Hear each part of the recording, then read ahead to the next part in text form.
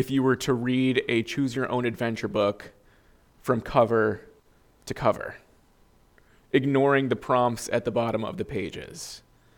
It'd be chaos.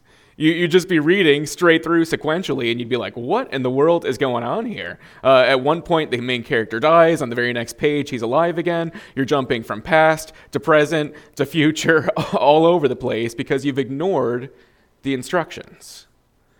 Well, similar to how you must understand how a choose-your-own-adventure book works in order for it to make sense, the same could be said for these last 4 chapters of 2 Samuel.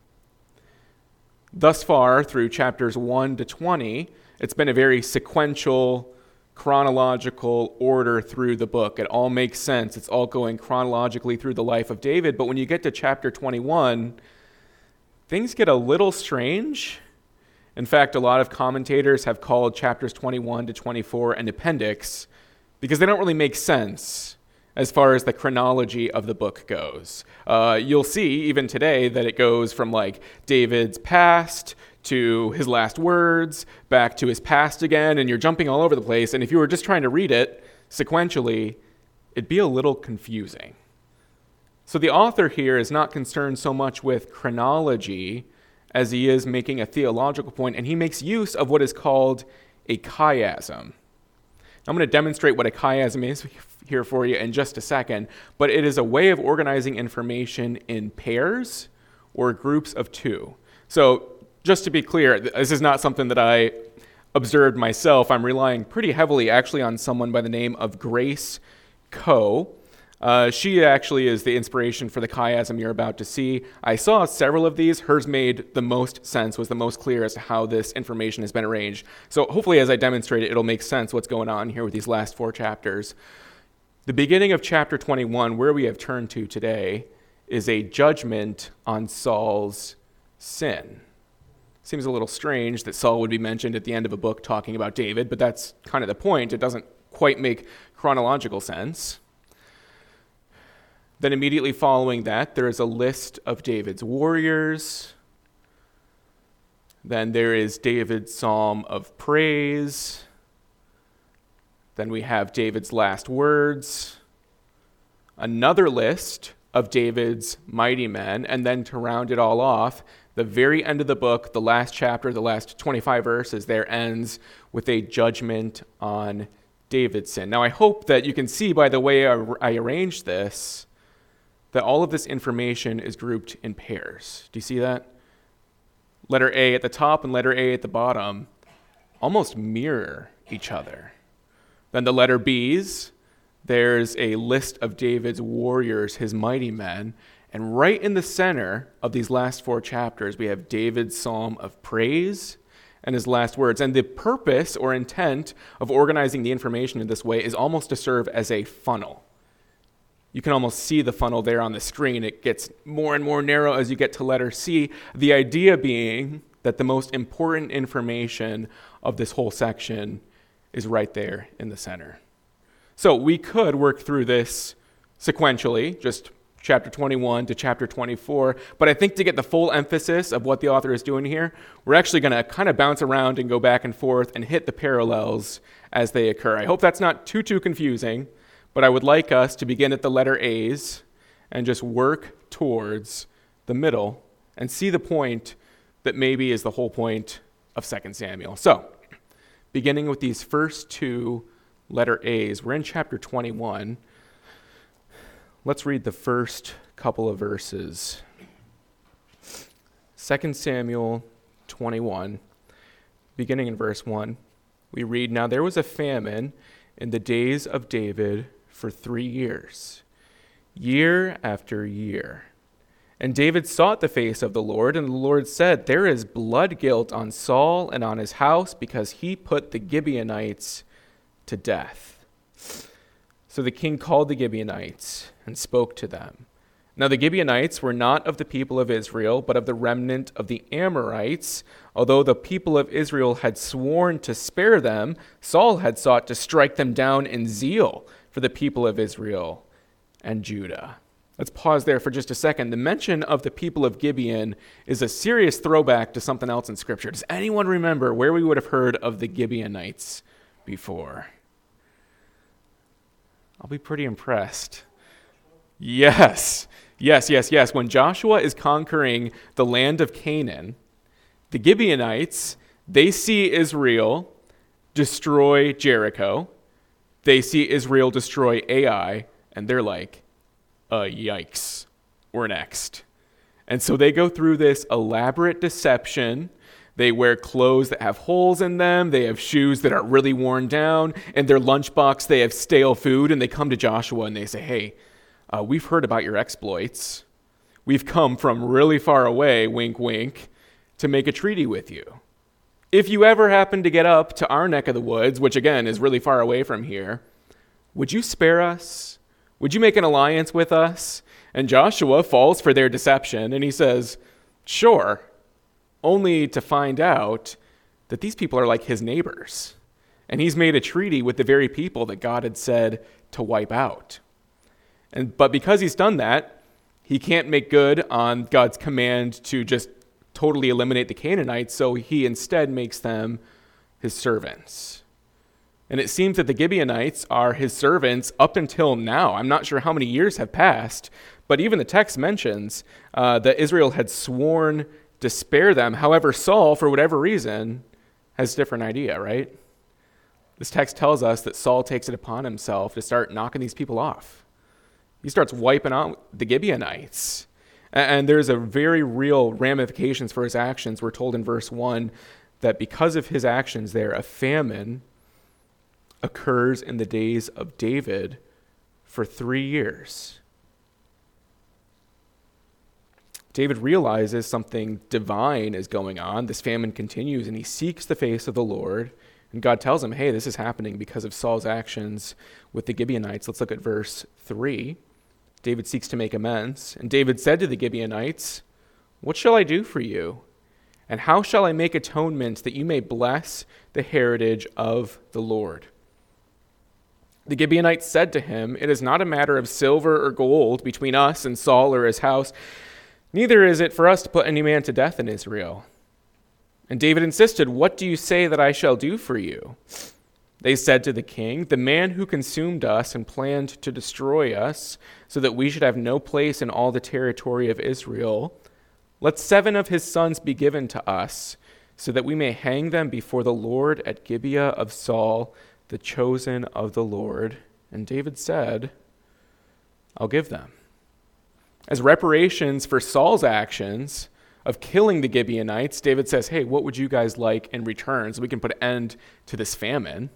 And the guys at first are hesitant. They're like, no, we don't need anything. And David's like, no, really, what will make amends here? And they say, give us 7 of Saul's sons. They want to kill these guys. But notice who David does not give them in verse 7. But the king spared Mephibosheth, the son of Saul's son Jonathan, because of the oath of the Lord that was between them, between David and Jonathan, the son of Saul. And even though Jonathan is dead, David is still demonstrating his faithfulness to Jonathan.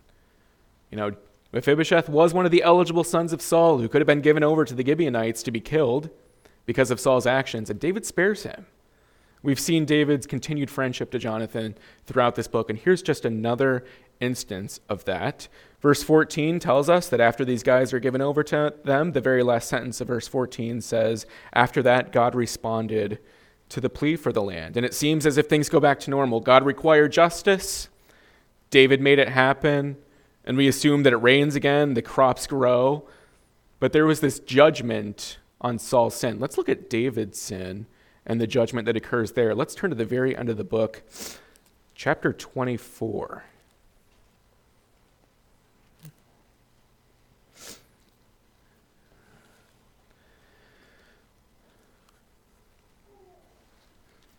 Again, we'll just read the first couple verses.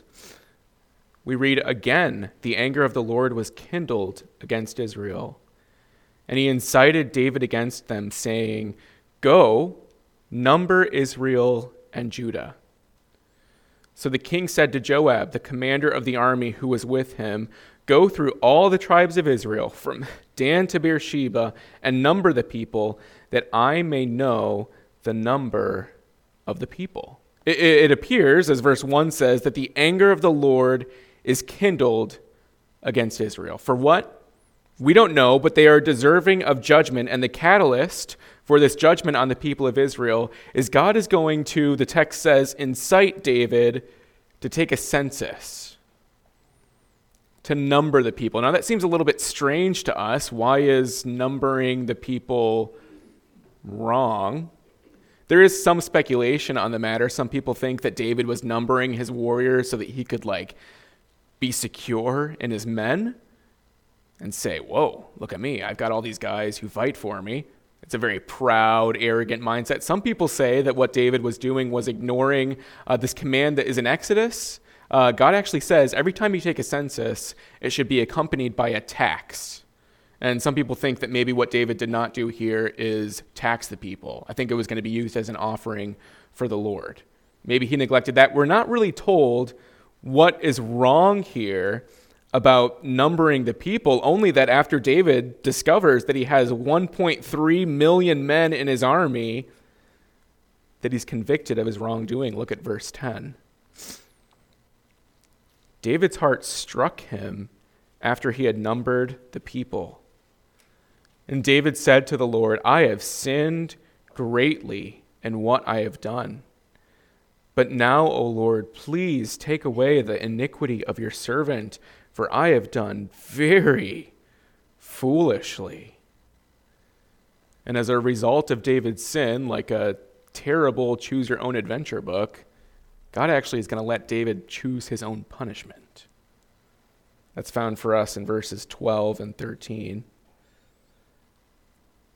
The prophet Gad comes to David and he says, "Go and say to David, thus says the Lord, 3 things I offer you. Choose one of them that I may do it to you." So Gad came to David and told him and said to him, "Shall 3 years of famine come to you in your land? Or will you flee 3 months before your foes while they pursue you? Or shall there be 3 days pestilence in your land? Now consider and decide what answer I shall return to him who sent me." Gad tells David, "Hey, your pick. 3 years of famine, 3 months of conflict with your enemies, or 3 days of pestilence at the hand of God." Now, if you've been tracking with this story up to this point, maybe there's something about this whole thing that makes you a little uncomfortable, that you haven't quite been able to reconcile in your mind. What is the source of that discomfort? Anyone able to articulate what's maybe gnawing at you a little bit?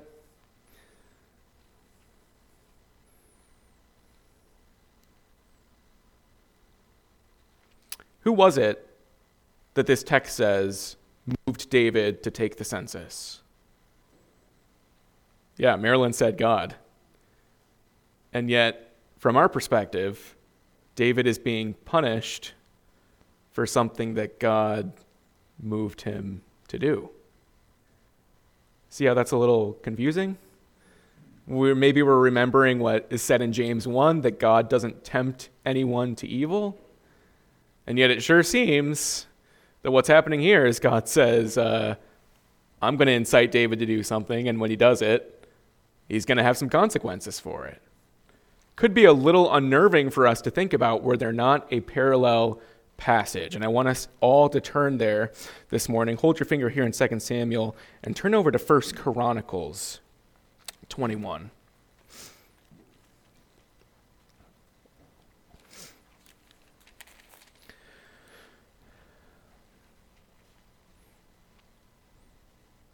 First Chronicles 21. This is the parallel passage, gives us the exact same story, except I want you to look at verse 1 and tell me who it is that this text attributes to inciting David to take the census. Yeah.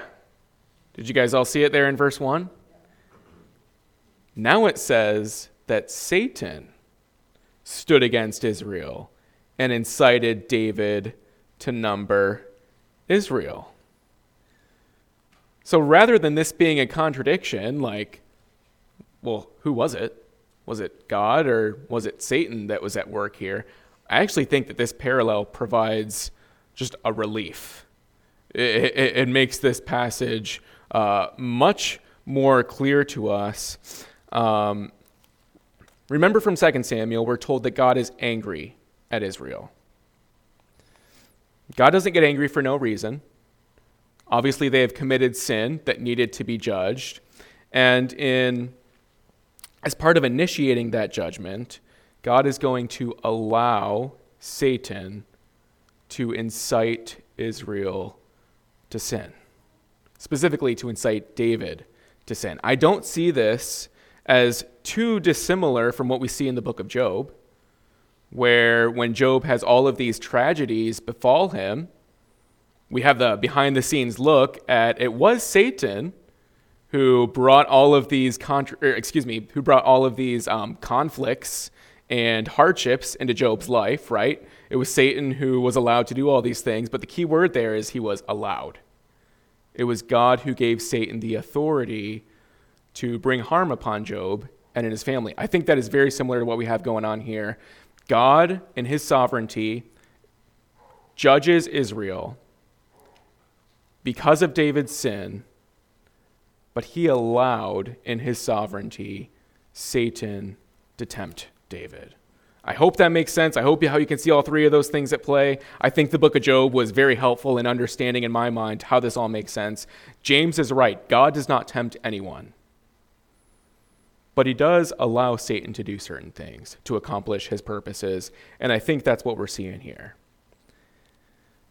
David has to select the consequence for his actions, and he finds himself in this unenviable position in which what he decides the people under him will suffer from. And he says, well, I'm looking around. Look at verse 14. We'll let David tell us his selection. Back in 2 Samuel 24, verse 14, we read, Then David said to Gad, I am in great distress. Let us fall into the hand of the Lord, for his mercy is great, but let me not fall into the hand of man. David thinks to himself, given the choice between 3 years of famine, 3 months of combat with my enemies, or 3 days of pestilence from the hand of God, I will throw myself on the mercy of God for those 3 days. His mercy is great. I know my enemies. They're not going to let up. But God, he's merciful. And so that's what David chooses. We might be inclined to scratch our heads at God's mercy at first because verse 15 tells us that the angel of the Lord moves from Dan to Beersheba and kills 70,000 men. And this number is already that high before verse 16 says he even gets to Jerusalem. 70,000 people are dead before the angel of the Lord even gets to Jerusalem, what I imagine is the most populous city. That number is only going to skyrocket when he gets there. And then we read verse 16. And when the angel stretched out his hand toward Jerusalem to destroy it, the Lord relented from the calamity and said to the angel who was working destruction among the people, It is enough. Now stay your hand. And the angel of the Lord is by the threshing floor of Araunah the Jebusite. And what David hoped and knew about God proved to be true. Here's this angel of the Lord wiping out all of these people, 70,000, hasn't even come to Jerusalem yet. And God stays his hand. God proves himself to be merciful. I think there's cause for even great joy for us, as we considered just a couple of weeks ago, that God does not always punish us to the extent that our sins deserve. We saw that throughout the Old Testament. God even did that with David the first time around when the prophet Nathan says to him, You shall not die. Here again, these people experience God's mercy and not being punished to the extent that he very well could have punished them. And the end of this chapter just ends with the revelation that where the angel of the Lord stopped is where the temple is actually built. David buys this piece of property, and the temple is built there by Solomon. But from this first set of parallels, we should just be thinking maybe a theme that has rung true throughout this study, that sin has serious consequences. And we've seen it at the level even of the king. Both Saul and David commit these sins that have a ripple effect that even affects the people under them. In Saul's case, it was famine for 3 years, 7 of his sons being killed. In David's case, it was 70,000 people being killed. And we're just struck by this idea. Sin has serious consequences. And this is the king that is committing these sins. How would you like to live under the leadership of a king whose actions affect you? No thanks. I don't want to suffer for decisions you make. When we come to the second set of parallels, this one will be really brief. We have a list of David's warriors, the list of his mighty men. I remember reading this when I was a kid, and like some of these like feats of strength are astonishing. It's awesome. Let me just list off some of the things that happen here. Chapter 21 describes 4 of David's soldiers who each kill a Philistine giant. So there's more giants than just Goliath, and these guys are taking him out. Chapter 23 describes one guy who kills a lion, another guy who kills 800 people at once, another who kills 300 with his spear. And there's a certain level of like awe and appreciation for what these guys are able to accomplish. And yet understanding that this takes place in a chiasm with intent, the list of these warriors and mighty men has more significance than just leaving us thinking, whoa, these guys are pretty cool. It's moving us towards something. It's helping us realize that, you know what? As chapter 23 takes care to say, and the commentators have pointed this out, these guys' feats of strength are because God was with them. The Lord was working out these victories. And so as we're reading about these mighty men, we should not be thinking, whoa, these guys are awesome. We should be thinking, whoa, God is pretty awesome. And God, in spite of his king's unfaithfulness, really, we've seen Saul be unfaithful, David be unfaithful. God is still surrounding David with men who do these awesome feats of strength, who advance David's kingdom. God is being good to David even in spite of himself. God's faithfulness should just be very apparent to us as we're reading through this. It should be obvious. David isn't a self-made man. God has raised up others to aid him. The one constant through all of this has been the Lord. He's provided. He's been just. He's been merciful. And we wonder, we can see this throughout the text. Does David know? Does David know what God is doing behind the scenes in spite of his own shortcomings? This is part of what makes David so awesome, is that he does. Look at that first letter C in chapter 22. We'll turn there together. 2 Samuel 22.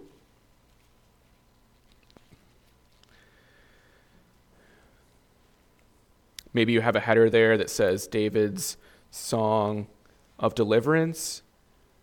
It's pretty apparent that David realizes who is behind all of his success. Let's just look at the first 4 verses. David spoke to the Lord the words of this song on the day when the Lord delivered him from the hand of all his enemies and from the hand of Saul. He said, "The Lord is my rock and my fortress and my deliverer, my God, my rock, in whom I take refuge, my shield and the horn of my salvation, my stronghold and my refuge, my Savior. You save me from violence.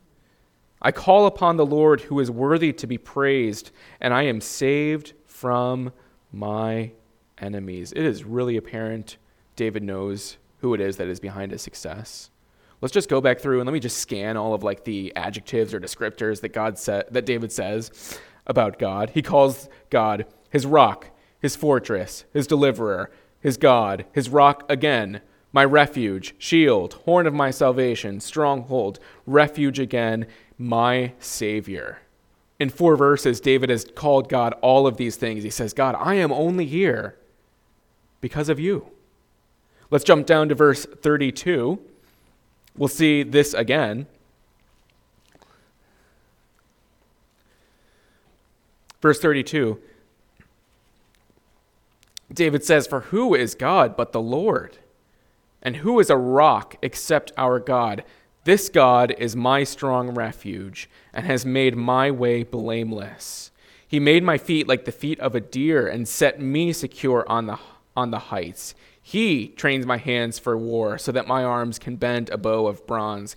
You have given me the shield of your salvation, and your gentleness made me great. You gave a wide place for my steps under me, and my feet did not slip. I pursued my enemies and destroyed them and did not turn back until they were consumed. I consumed them. I thrust them through so that they did not rise. They fell under my feet. For you equipped me with strength for the battle. You made those who rise against me sink under me. You made my enemies turn their backs to me, those who hated me, and I destroyed them." Again, David is taking great care to say here, all of these things, even these great feats that I've done, are because of you, Lord. I'm only here because of your provision. We can look back and think on all of the awesome things David did, killing a lion and a bear when he was a shepherd, killing Goliath, all of these great feats of strength. And we might be tempted to conclude David is pretty great. He's a military genius. And David would be the first to say, no. This is God. This is God working through me, establishing me, providing for me. And I think there's a little bit of application for us to consider here. Are we humble enough to consider that we are where we are at today because of God's provision in our life? I think sometimes we like to think, I pulled myself up by my own bootstraps. I grinded to get here. I've gotten higher education. I've worked long hours. I've networked well. I've saved. I've. And yet the conclusion from David here is, no. Even the good things that it seems that I have done are only true because God is with me. And I think we need to be humble enough as Christians to consider that the good things we have, the good things we've accomplished are because of the Lord and his provision and him being behind all of these things and blessing them. It'd be very arrogant to assume that we have gotten to where we are because we're pretty awesome. The whole point of this psalm is no, God is awesome. Let's look at David's last words briefly in chapter 23.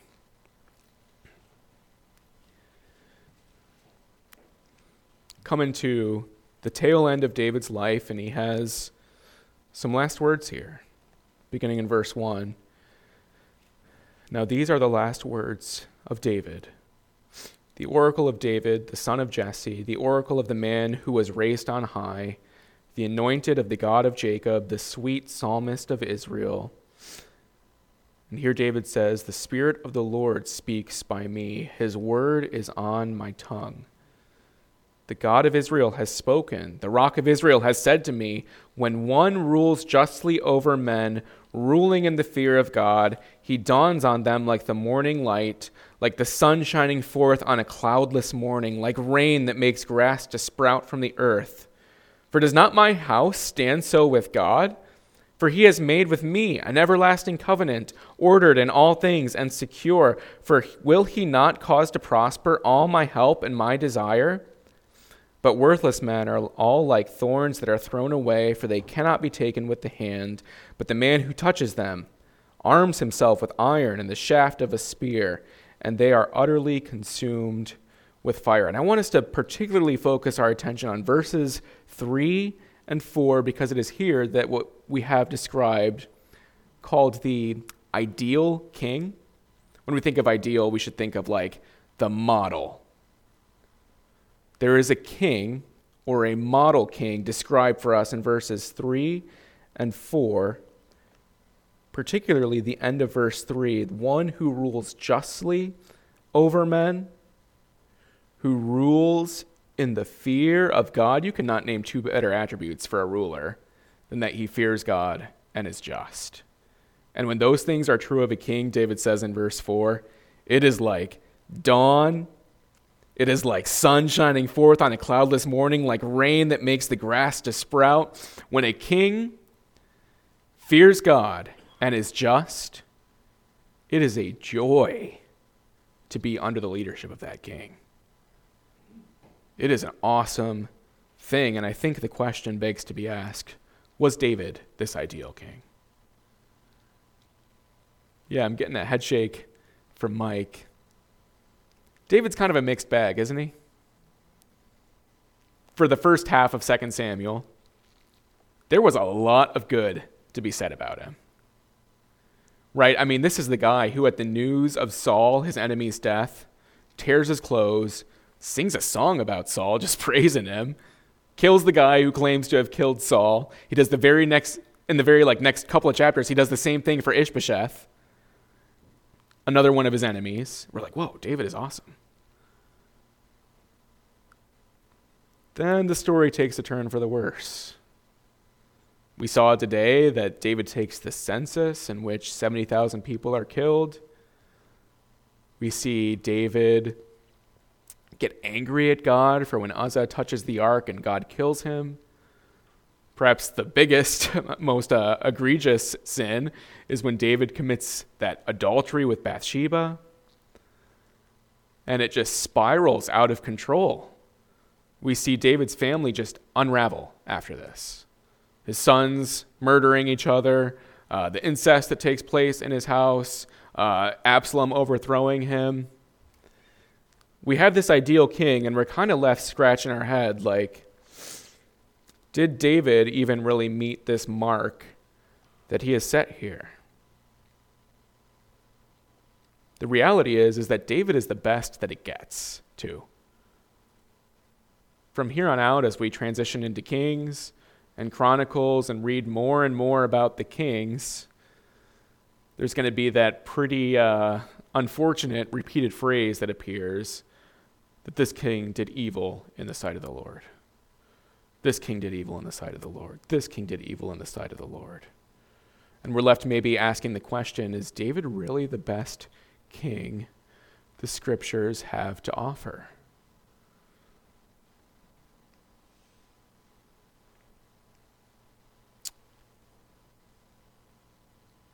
David references something in verse 5 that I'd like us to look at again.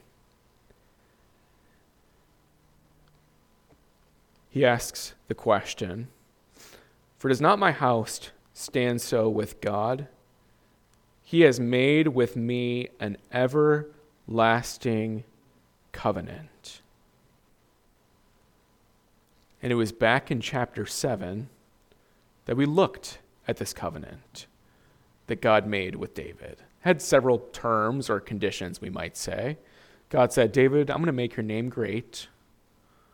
I'm going to give you rest from your enemies. And your kingdom is going to last forever. An offspring of yours is going to sit on the throne forever. In fact, here's the exact verbiage of it. God says to David, your house and your kingdom shall be made sure forever before me. Your throne shall be established forever. And we see a partial fulfillment of this as the kings progress. A lot of them, the ones in Judah especially, are descendants of David. It does seem as if his throne is established forever. For generations afterward, a descendant of David does sit on the throne in Judah. And yet eventually, the sins pile so high that God says, enough. And Babylon comes and hauls off the kings, hauls off the people, and that's the end of it. That there's no more descendant of David who sits on a throne. Until, of course, there's this young, betrothed woman who receives a message from an angel that she will be pregnant by the work of the Holy Spirit and have a son. And the description of this son is awesome. And the Lord God will give to him the throne of his father David. And he will reign over the house of Jacob forever. and of his kingdom there will be no end. And this is the beauty of 2 Samuel. Because here in chapter 7 of this book, in which we have a king who is really the best of the Old Testament, but still a mixed bag, we have hope of a better king, Jesus. And the whole Old Testament is pointing us towards the arrival of this king. In fact, Isaiah gives us this. Looked at it last week. For to us a child is born, to us a son is given, and the government shall be upon his shoulder. And his name shall be called Wonderful Counselor, Mighty God, Everlasting Father, Prince of Peace.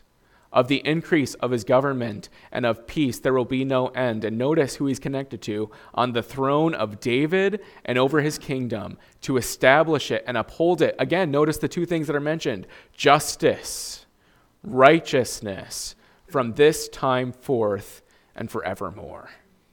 The king who is described here in chapter 23 of fearing God, ruling justly, is the king who's anticipated in Isaiah, who's going to rule with justice and righteousness, not just for 40 years like David did, but forevermore.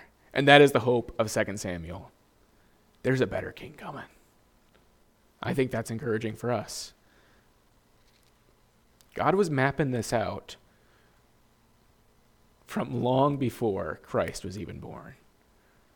And he gives us little clues, and we see them here in 2 Samuel. That's the end of the book. That's David's life. I think Kings contains a little bit more about David. Chronicles will as well. But really, this whole book is about him. And to be honest, some of this is intimidating. If someone had told us, we're going to record all the acts of your life, good, bad, and ugly, in a book, we'd be like, no, thank you. And yet that's what we have here with David. As I reflect back on the book, I think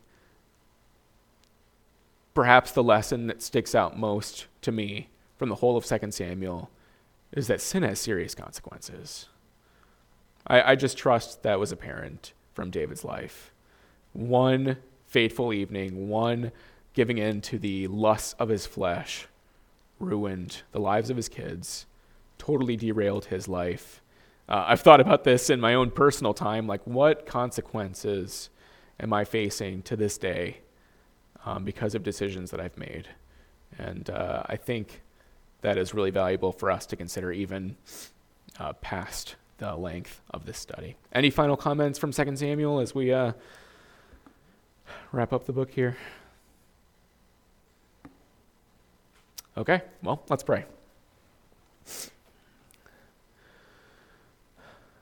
Lord, we thank you for your word and its timelessness. Thank you for showing us Christ even from this book. We long for a day in which he will rule with justice and righteousness forever.